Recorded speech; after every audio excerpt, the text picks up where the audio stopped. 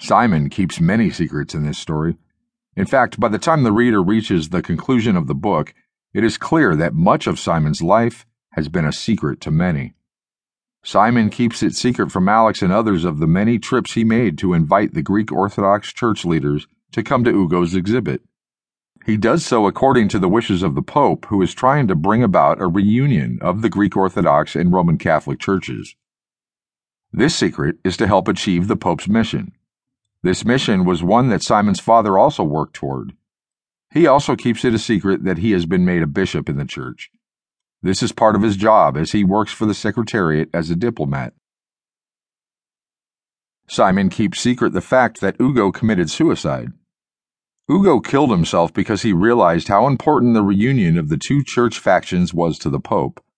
He could not handle the fact that his research revealed that the Shroud of Turin was a fake, and that would most likely prevent or undo the reunion between the Greek Orthodox and Roman Catholic churches.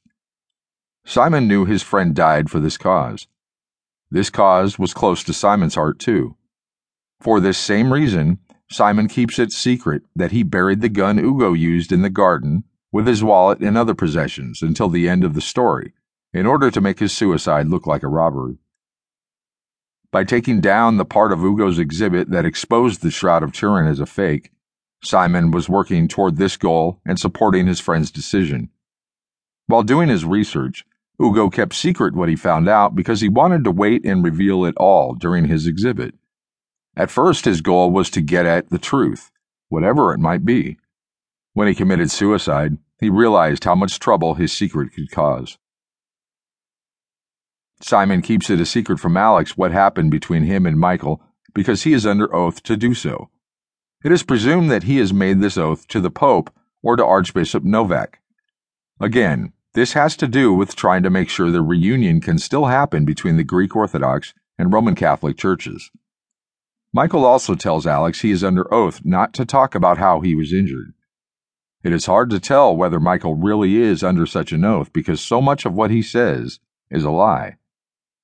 If he did promise not to talk about it, it is likely that he made this oath to Cardinal Boya, someone who is against uniting the two sides. During Simon's trial, Archbishop Novak forbids further questioning about Ugo's exhibit. This is a way of making sure that information about it is kept secret. He is doing this by order of the Pope. He, too, is trying to make sure the Greek Orthodox and Roman Catholic churches' reunion comes about. The proceedings of the trial under canon law are kept secret in order to protect the reputation of the church. In fact, those who serve as witnesses during the trial have to take an oath of secrecy about the proceedings. One of the drivers in the Vatican service refuses to answer certain questions during the trial. He also claims to have taken an oath that keeps him from talking. Alex keeps secrets from Peter in an effort to keep him from becoming upset or frightened. He, at first, keeps it secret that Ugo died. He keeps it secret from Peter when Simon is arrested for Ugo's murder because he does not want to frighten his son. He wants Peter to be able to continue to look up to and believe in Simon. When Mona first returns to visit Alex, he keeps it secret from Peter because he wants to make sure the boy is prepared to meet his mother. He is trying to protect his son emotionally. He also wants to make sure Peter understands that Mona may not be back to stay. Alex is afraid Peter will be hurt and disappointed if she chooses not to return to them. Alex keeps it a secret from everyone but Uncle Lucio when he finds Simon's cassock and the gun case hidden in his bathroom ceiling. He does this because he is trying to protect his older brother, who always protected him. He does not want to incriminate him.